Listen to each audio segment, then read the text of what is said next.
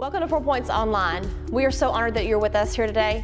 And if God has used this ministry to change your life, we want to hear about it. So go to 4points.org/mystory and tell us. You know what? It's because of your generosity that we are able to expand the kingdom. If you want to give and be a part of what God's doing here at 4 Points, go to our website and choose the safe and secure option. Or you can download our app and give there as well. And now we are so excited about hearing a powerful word from God today. So we're doing a little series and it's called We Are 4 Points, and you're going to get to find out who we are and what we're about. But the thing I'm really excited about was last week, if you heard the message, it was a setup for this week. And I just believe God's going to shift some people in the room. And so 4 Points exists to reach the least lost and lonely with the gospel. That's our vision. Every day that we wake up, we're not sitting here deciding what we're supposed to do. This is what we're supposed to do. By the way, can I just say this? I believe that's the mandate for every Christian. I don't believe it's the mandate for 4 Points. So we didn't come up with a cool idea. We read Matthew 25 and we said, hey, it'd be cool to do what Jesus said. So that's where our vision came from, and that's what we're all about. I'm not going to go through the name of 4 Points, all of that stuff. We can do that another time. But this is why We Are 4 Points is our slogan theme. This is the vision, and this is what we want to do every day. The long-term mission and what we believe God has called us to accomplish is to change the culture that currently exists, which everybody can recognize, no matter what color you are, no matter what gender you are, no matter where you come from. Everybody can, I don't care if you're a Republican, Democrat, this does not matter. Everybody can look out at the world right now and say, we need to see some change. Are y'all with me? Well, here's what I've decided is in my own heart, after doing a bunch of praying, is that we can talk about changing stuff. We can get mad at politicians for not changing stuff and being corrupt. We can get frustrated with the world, or we can decide to do exactly what Jesus called us to do and what Jesus came to do, and that was to establish the kingdom culture, heaven's culture on earth. And that's what we're going to do. Now, if you leave here today and you say that cat is crazy, then join the party, because there's several other people that will say that. But here's what I'm telling you. I'm okay with that, because I'd rather be Jesus crazy than everybody else calm. And this is what I felt like I was supposed to say right here, y'all. For so long, we've been apologetic about what we're called to do. And I'm tired of being apologetic. I am unapologetic to tell you that this is what we're going to do. Now, am I going to be alive when we see this full culture change? I don't know. But I'm willing to say that your children and my children and our children's children can benefit from a culture change, that even if we don't experience it. Is anybody alive in this place with me today? Come on. So the question should be, if you don't have this question, then I'm just thankful that y'all trust me, and I don't trust me as much as you do. But the question should be, how are we going to do this? Right? Because it sounds really cool to put on a screen. Praise the Lord, Pastor, we're going to change a whole culture. You crazy, right? Because you ain't changing nothing. You need to change your clothes. I don't like what you're wearing. I don't like what you're wearing. Don't be mean to me. But how are we going to do this? How are we going to do this? So today, I want to talk about 3 gifts that come from the Lord. 3 gifts in the Bible. The first 2 I'm not going to hit on as long. But the first one is really good. And I believe some of you in here need this first one. Gift number 1 that comes from God, that's in the Bible, is the gift of eternal life. Because Romans 6:23 says the wages of sin is death. But everybody say this word. But the gift of God is eternal life through Jesus, Christ our Lord. And so you can't get the other 2 gifts if you haven't had the first gift. And that's a lot of people. Listen, we are trying to reach the least lost and lonely with the first gift, everybody. We're not trying to reach the least lost and lonely with the next 2. You can't have all of God if you haven't trusted him as Savior. The declaration of we trust you starts when I say, Jesus, I'm not the boss, you're the boss. I trust you as my Savior, as my Lord, as the lover of my soul. You died and rose again. I'm giving you my heart and life because it's not about me, it's about you. If you haven't received the first gift, this is going to be a frustrating message for you, but I got good news for you. You're going to be able to get saved today. Come on, somebody. Gift number 2. We talked about this gift last week. Dr. Luke writes to us, by the way, if you didn't know, Luke that wrote Luke also wrote Acts. And right after the opening in Acts, he then starts in verse 4 by saying, Jesus said, don't leave Jerusalem, but wait on the gift. Wait on the gift. It's not my words. I'm not making it up. It says, wait on the gift that my Father promised you. Remember, in John 14, 15, and 16, the gift is discussed. Then in Acts chapter 1, he's like, the gift is on the way, but hold tight. Because John baptized you with water, but in a few days you're going to get baptized in the Holy Spirit. And as a review, remember the word spirit does not mean ghost. It does not mean goblins. It does not mean scary. It means wind. It means wind or motion of air, breath. That is the Hebrew word. That is the Greek word. If you weren't here last week, this is a lot of information. We're going fast. So whatever. Okay. So the gift of the Spirit, the gift of eternal life. And today, and a bunch of y'all immediately are going to think, dude has lost his cookies. Say charisma.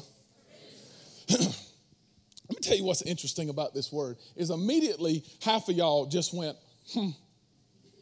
He's trying to make me a charismatic, right? Because it's been packaged poorly in some places. Just like the word spirit has been packaged poorly, or ghost. And everybody's afraid of that ghost, and we got Ghostbusters afraid of that, and we don't need to be because it's the fresh wind of the Lord Jesus. It's not anything scary. It's a person. Charisma's the same way. So let me define the term for you.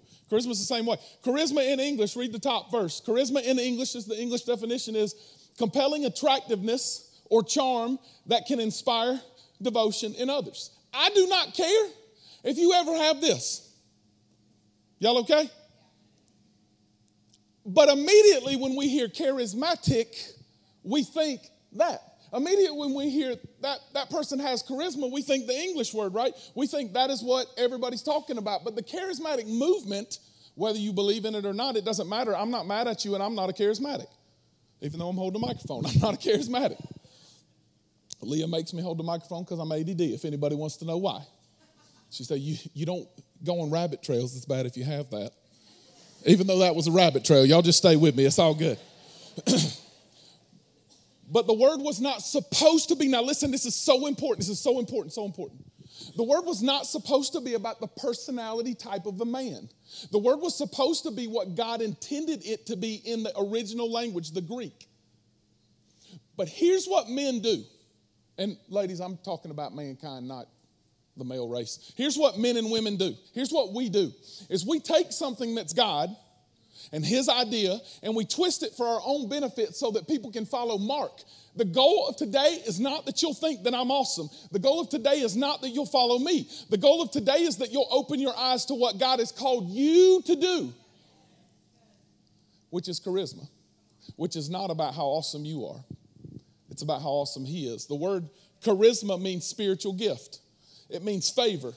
That word scares people just as bad, but I'm going to tell y'all right now, I want favor in my life because that comes from God. It's not what I've done. It means divine enablement, and I love that definition because divine enablement means God did it and enabled me to do what I couldn't do on my own.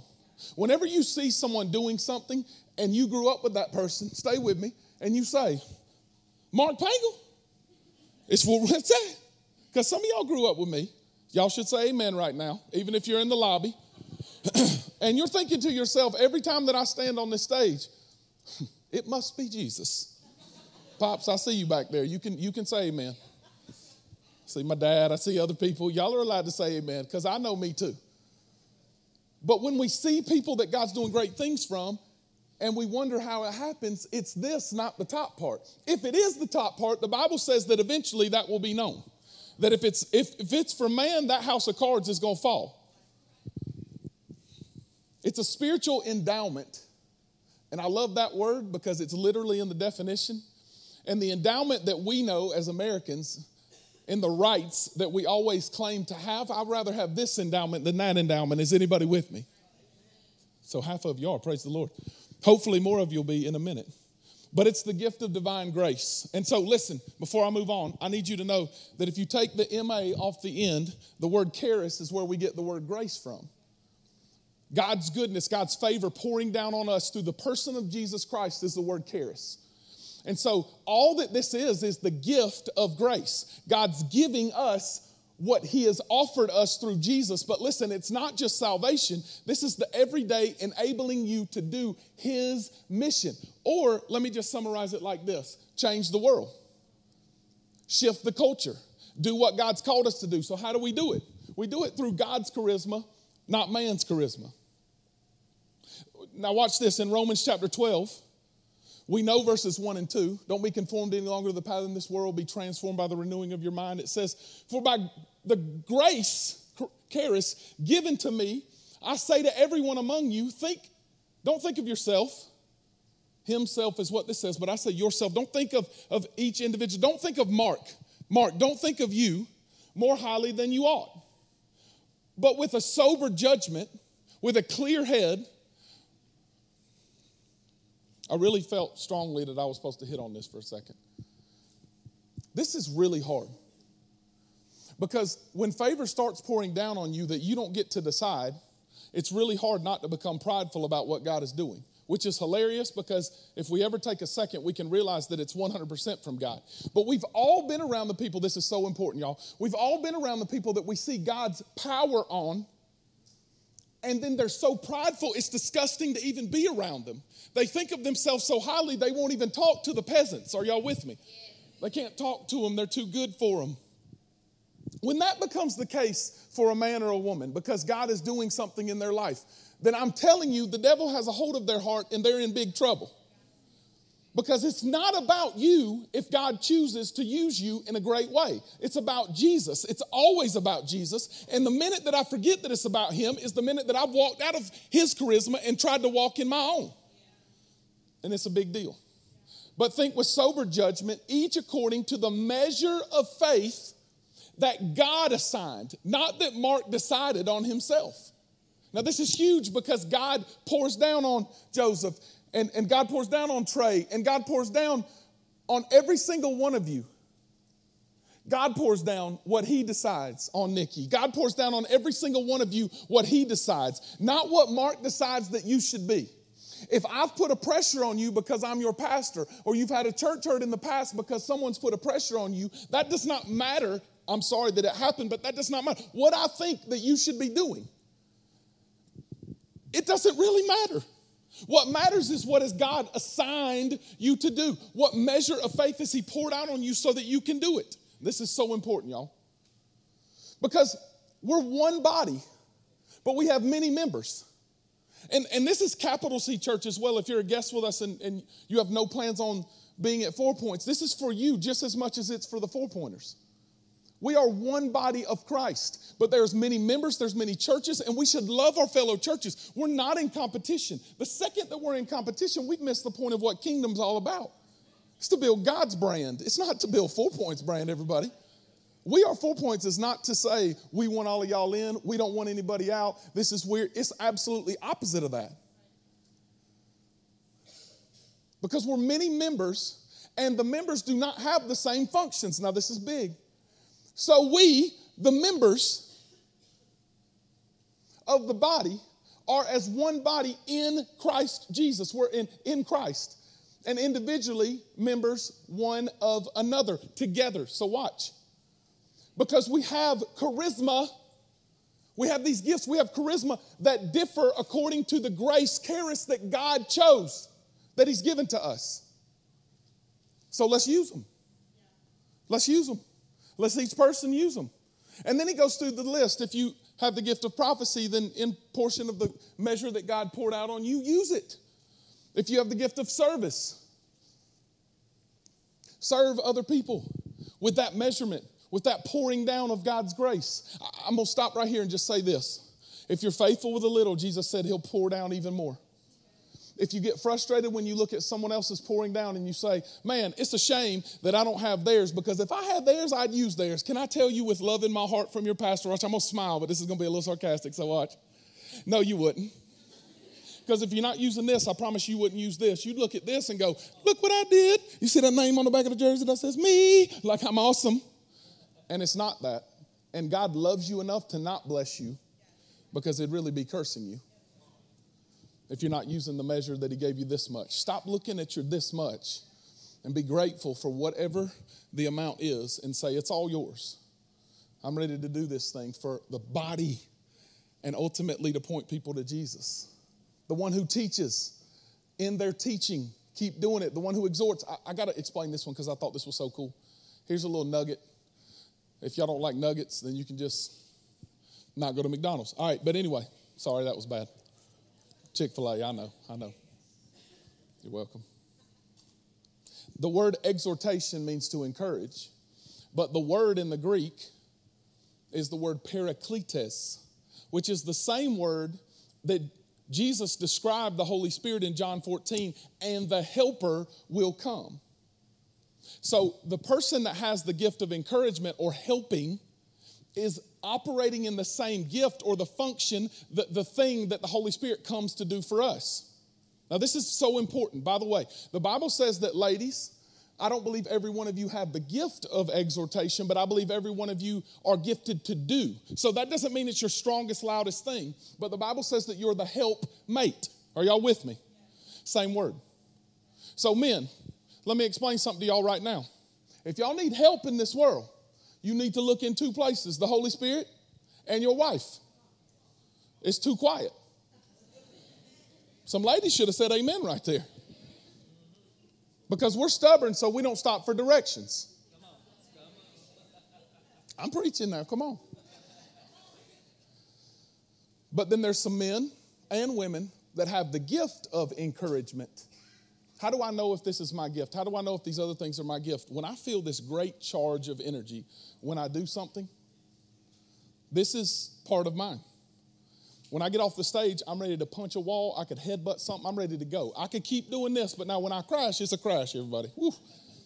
But I'm operating in my sweet spot here. I don't have to work hard to do this. This is what God has called me to do. That does not mean He hasn't called you to do it, but He's called you to do exactly what He's called you to do. And when we find our sweet spot, we find those things. The one who contributes, that means gives generously. Do it in generosity. Do it freely. Give more. The one who leads, do it with zeal, because the leadership is a gift from God. The one who does acts of mercy, which is probably not me. Jesus' name. The one who freely forgives and has that heart for people. Do it with cheerfulness. By the way, there are, that we know of, 27 gifts in the New Testament. This isn't all of them. 27 different things. 27. And the uniqueness about that is we all have a few. We have a couple that are really loud, that are really accented. Most of the time, the danger that we find ourselves in is we look at someone else and we say, man, Austin can take a toothbrush and a rubber band and he can make it fly. I'm not even sure how he does it, but he's a freak. I'm telling you, he's MacGyver and like some IT dude's love child. It's crazy. And so I look at what he can do with his stuff, and I go, ring. Can you help me turn my computer on? It's not working. Some of y'all are lying because I don't hear y'all talking to me. And so I can get jealous of him. I can look and say, why does his brain work so good and my brain works in cobwebs? Right? Why are y'all good at what y'all are good at? And the things that I feel good at, they're pointless, right? Like they don't even matter, because I look at my own life and I start evaluating myself versus everybody else, and I start getting mad at myself. Man, if I was just as good at them at what they did, and I'm telling you, please, please, please, please hear this.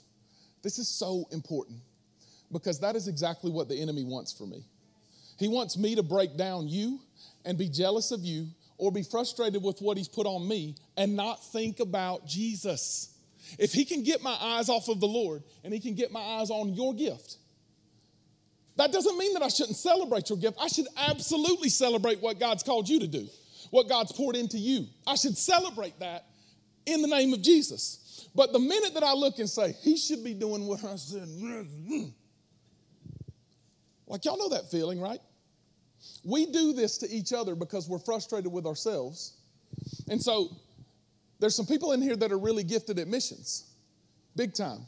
There's some people in here that are called to do those things, called to love on people, called to go into hospital rooms and helps, and called to do these service things, and called to do whatever. And when you start going and doing because you're called to do it, and the other person is called in exhortation where they are, we start getting frustrated with each other and comparing, well, I did this and this and this and this, and you just sitting there. You're just loving on someone in their room, and I'm going out to the highways and hedges, and you need to be doing what I'm doing. And I can tell you that there's certain things that I do that it ain't Mars' gift. Now, I do it because it's my job. But that doesn't mean I like ye. Are y'all with me? But watch this. Some people like ye what I hate. That's because their charisma from the Holy Spirit is that. When the body is functioning correctly, none of us are gritting our teeth. We're flowing in what he's called us to do. And then we stop going, you should be doing this. God called us, not you. And when we start making it all individually, when Paul said I'm all things to all people, he was talking about this, not this.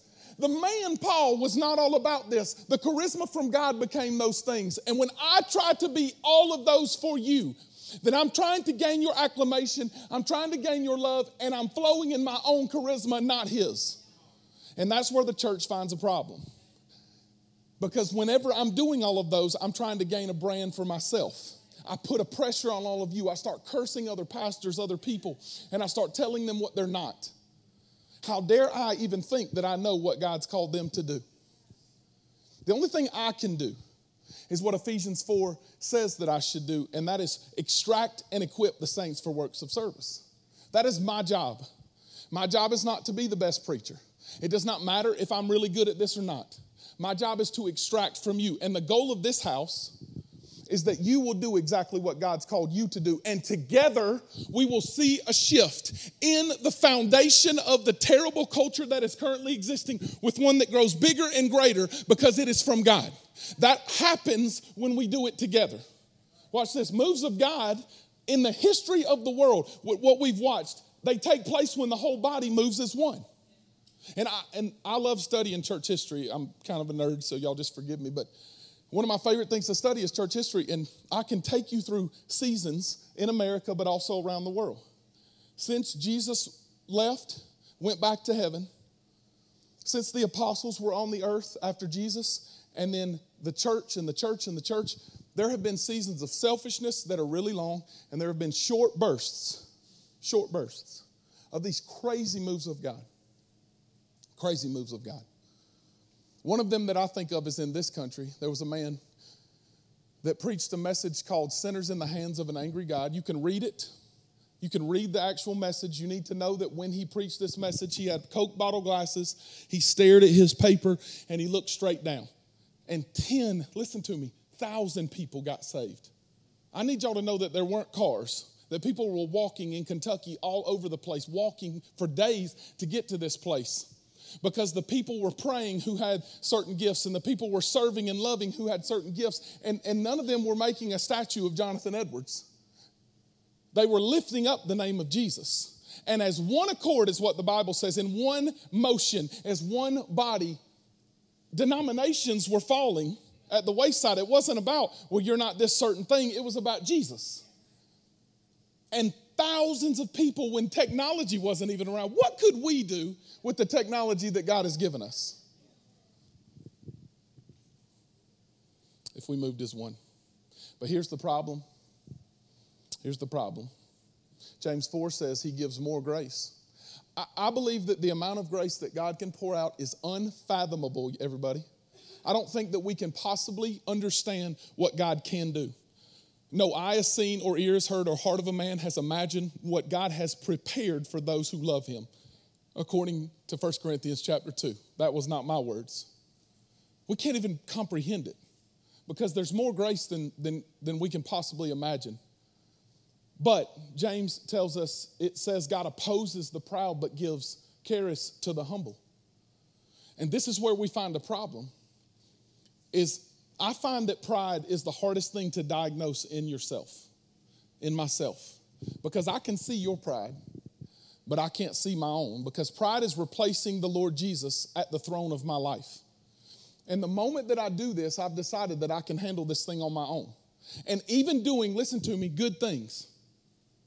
One of the most prideful seats that a man can sit in is this seat that I'm sitting in today, the pastorate.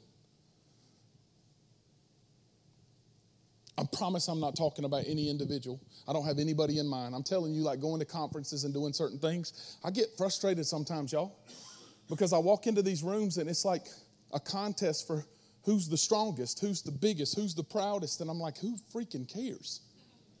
Why aren't we on a team? Who are we competing with? Like, when did that become an option? When did denominational hatred become an option? When did calling people out from a stage become an option? I hate it. Because God opposes the proud. Listen to me. The Bible says that I have enmity, or I'm the enemy of God in my own flesh. This is what this is saying. Satan fell from heaven because of pride. This is his toy to play with that he can put on you. And he does not care how much you accomplish as long as you do it in pride. As a matter of fact, he doesn't care how big this church gets. If this church grows to 10,000 people, he's cool with it as long as we do it in our own charisma and not his. But as soon as we walk away from our own self, our own selves, our own pride, and we say, I'm going to bow humbly before my King and say, this is not about me. This is all about him. I'm not doing it to just go through emotion. I'm doing it because I mean it with all my heart. He pours out more than we can imagine. And then this is all one thought, y'all, because sometimes we break up the Bible like we want it to say, but it says then right after that in one thought. So submit yourself to God and then resist the devil and he will flee from you. In that light, knowing that God opposes the proud, see the need to bow before the King, to claim the name of Jesus over your life, over your family's life, over everything else, and then resist the devil. Don't just go out and say, the devil ain't coming to my house today. Jesus' name, I got this. You ain't got this. He's got it. He's got it. And then he'll flee from you. And then I love this, draw near to God and he will draw near to you. Cleanse your hands. Me, sinner. And purify your hearts, you double-minded. And this is the picture. This is the picture. James 1 gives us the perfect description of the double-minded man who is unstable in all his ways. And the reason for this is because of pride. On one hand, we're trying to prove to all of you what we are called to do. So we need you to think of us like we think of us because we know that God's called us. And on the other hand, so we look all spiritual and we get frustrated with you, and then we live like hellions on the other side, and we wonder, why is there no balance in our life? Because it was never about my behavior. It was always about my Savior. It was always about how much I trust him, and have I humbled myself before him? Have I given him my all? Or am I trying to do this to prove to you that I'm really called to do this? Because y'all, I have done that as the pastor of this church. And if that offends you, I'm sorry. You just need to be offended today. But I've done it many times as the pastor of this church. I've woken up and say, I must be screwing up. There's not enough people here today. I must be failing because this is happening. It's got nothing to do with that, everybody. It's got everything to do with, am I walking humbly before the Lord saying, I want all of you to do your grace gift, to do exactly what God's called you to do, to sign up today to serve because God's called you to do that. There's not one person in this room that shouldn't be activated at your church or at this church to serve the Lord Jesus because you have a great gift. But all of us look and say they'll do it. Like, did you know the word clergy is a made-up term? He gave some to be apostles, prophets, evangelists, preachers, teachers, is what Ephesians 4 said. But it does not say clergy who sits and reads to you like a storybook rhymer, and the lay people lay around and listen. That's a made-up thing from a modern church. That is not God's plan. God's plan is, let's go. Let's do this thing. Woo! We gonna get it. It ain't what Mark does. It's what we do as the body together. But we get frustrated and prideful, so we walk out and say, he ought to be doing more. They ought to be them leaders. If them leaders were doing it. I'm a little bit passionate about this today. I don't know if y'all can tell. I'm not double-minded on this one. Come on, somebody. So the question is, are you qualified? This is where it gets good. The question is, are you, sir, and are you, ma'am, are you part of who I'm talking about? Are you the qualified? In Acts chapter 4, Peter and John are preaching to the Sanhedrin. That's the religious leaders. And they're just old school. If y'all didn't grow up in church, y'all not going to know what I'm about to say. They were shucking the corn, everybody. And they were bringing it. Young people, don't worry about it. Just Google it. They were bringing the heat. And listen, the Sanhedrin were very high religious leaders who were much more educated. And sometimes when I preach, I feel this way. I'm looking at some of y'all, and y'all are much more educated than me. You're much smarter than me. And so in my own flesh, I can start thinking, I bet they think I'm an idiot. I bet they don't think I know what I'm talking about. And then I start beating myself up because I'm starting to think in my own flesh. Can I show y'all what Peter and John weren't doing? Ooh, this is good. Here's what Peter and John weren't doing, everybody. It says in verse 13, when the Sanhedrin saw the boldness of Peter and John, the fishermen, that's what these two guys were. Y'all, fishermen were not good. Like, when we think of fishermen today, we can think that's awesome, that's really cool, that's a great thing, those guys that do it professionally, it's really great. Back in the day, this was like the bottom of the barrel. Nobody wanted to be there. It was the shepherds, the fishermen, and then whatever else. It was like, just do your job and don't talk to us. We're the important ones, and this was what society's always tried to do. We're the important ones. We're in the socioeconomic class where we cannot talk to you. So, and they have, the different accent, and they sound British and all of that stuff, because that's just what my brain thinks. And it says Peter and John were bringing the heat, and people were trusting Jesus, and all this stuff was happening. They perceived that they were uneducated and common men. It's big. Those two words. The English translators are really nice. That's all I can tell y'all, because I'm about to show you why. Uneducated common men. And they were astonished, and they recognized that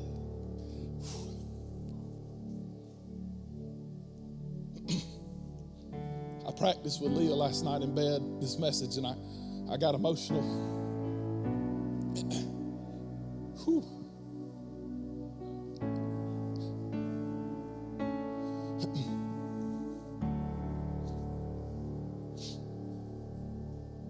When I read this in bed last night, because I said to Leah, how many times have I stood up on a stage, whether it's here or somewhere else that I've had the opportunity to preach, and my goal wasn't that they recognized that I had been with Jesus. My goal was that maybe they'll tweet something about me. I don't care what you tweet. I don't care what you think. I don't care where you go, as long as you can recognize that the people in this room have been with Jesus.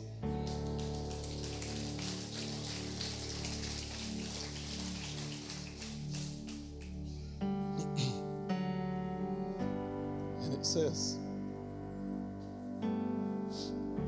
thank you, Lord. It says, many of those who heard believed. Someone say believed. We feel the necessity to talk somebody into believing. Can I tell you that when the Lord is moving, you don't have to talk them into it. You can just put their name before the Lord Jesus, because he's the one that has the power to change. I can't change anybody, and I don't feel the need to. But I'm not apologetic for what God's called me to do. I'm not going to flow in my own charisma. I'm going to flow in his charisma. And it says 5,000 came to the number. And I'm telling y'all, that sounds cool and we read over it. But y'all, it started with 140. Like the day that the Holy Spirit shifted everything in Acts 2. And this was right after this. This is not like months and months and months and months. This is right after this. This is impossible. This is ridiculous. This is moves that we can't even comprehend. And Peter and John were ordinary commoners, but they recognized they had been with Jesus. Watch this. The word ordinary or common men is the Greek word idiotes. And it's exactly what you think it is. Our nice English translator said, we'll call them commoners, ordinary. But the English word for idiot, you look it up today in your dictionary, and I mean the internet. Look it up today. It comes from the Greek word idiotes, idiot. And it means a stupid person or a fool. So watch this. If you fall into the category of idiotes or anything in between, I don't care if you're a genius, that's cool. You're in that category because that's the bottom. Are y'all with me? Is anybody else with me other than Kelly? Are y'all with me? That's the bottom of the barrel that Jesus chose. How many times have y'all said what I've said? If we could just get them saved, think about what could happen. Here's what Jesus said. Just bring the idiots. Huh? Y'all must not think about yourself like I think about me. Just bring the idiots. I'll change the world. If I just got some idiots. Look, don't be offended. This is what Jesus said. I ain't mad at you. And I'm not even trying to be funny. Because my whole life, y'all, when I was, Lord help me, I hate being emotional in front of people. When I was in high school, Going into the 11th grade, I had to sign up for all tech classes because I had a 1.7 GPA. Some of it was not extreme hard work, but some of it was I just couldn't get it, y'all. English was the hardest thing in the whole world for me. Today, it's very difficult for me. Math came very easily, so I chose a job that I never use math and I always use English. Come on, somebody. Which tells you that for all those that think, I know some of y'all read the daily devotions that we give out, and thank you for helping make them be in complete sentences. But I know some of y'all have read them and like, that is worded terribly. You're welcome, okay? I just am happy that I can write words down. Because this is what I'm telling y'all. Your pastor's not the most gifted man in the whole world, and I'm not being humble. I'm telling you the truth. I never stand on a stage and think, man, these people are blessed to have me in front of them. I think probably some people do, but this guy doesn't. I just think, thank God he loves the idiots. And I'm not calling myself names, y'all. I don't believe I'm a fool. I believe I have charisma on my life from the Lord Jesus, and I'm thankful for that. And I believe I have Holy Spirit enablement to do what I couldn't do on my own. My hope for you, listen to me, is that you'll start walking in that and you won't think, I wish I could be that. God does not need another Mark. God wants you to be exactly what he's called you to be, but that only happens through his power and his strength and his purpose. And he will make you be able to do things that you couldn't imagine, but it's not about a magic trick. It's not about flipping a switch that I can do these neat things and have, it's about him. It's always been about him. But here's why it doesn't take place. It's the pride in us. And then I just think that this is like a prophetic word over us and what we sang beforehand. Psalm 78 is an entire psalm about David crying out before God saying, don't punish the nation of Israel. Don't punish the nation of Israel. Don't hate on the nation of Israel. Please let go of it. And he names these sins, but I'm telling you, this is like the culmination of the sin. It says in the verse before that he was pouring down his wrath because they did not believe or trust him to take care for them. They tried to manipulate their way to do whatever they needed to do. It has never been your job to manipulate your way to do anything in your life. It's God's plan. He has a purpose and a plan for each one of you. It's unbelievable what God has planned for you, but we'll never see it come to fruition if we try to make it happen. God's going to do it in you, everybody. He's going to do it. And that's the greatest sin of the church today as well. The greatest sin of the church today as well is comparison, thieving, and not trusting God alone. Not trusting God alone. Because God's looking for a group of idiotes that'll believe him and trust him. Because we can't even imagine what he can do. So listen, this is the close. Are you one of his? I'm not asking, are you the best of the best? Listen to me. Some of y'all are. Some of you are supremely talented. A man named Saul came around who was supremely talented, and God used him as well. And God used his gifts to then further and enable him to do more. I'm not saying that being very smart is bad. It's really good. I envy you in that way.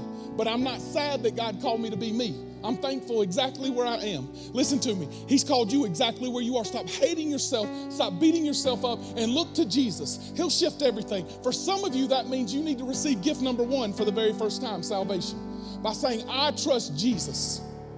For some of you, you need to meet the Holy Spirit for the very first time and say, I open my heart up and I want all of you to pour down on me. And for some of you, you'll begin to walk in gift number 3, the charisma that he has, not your own.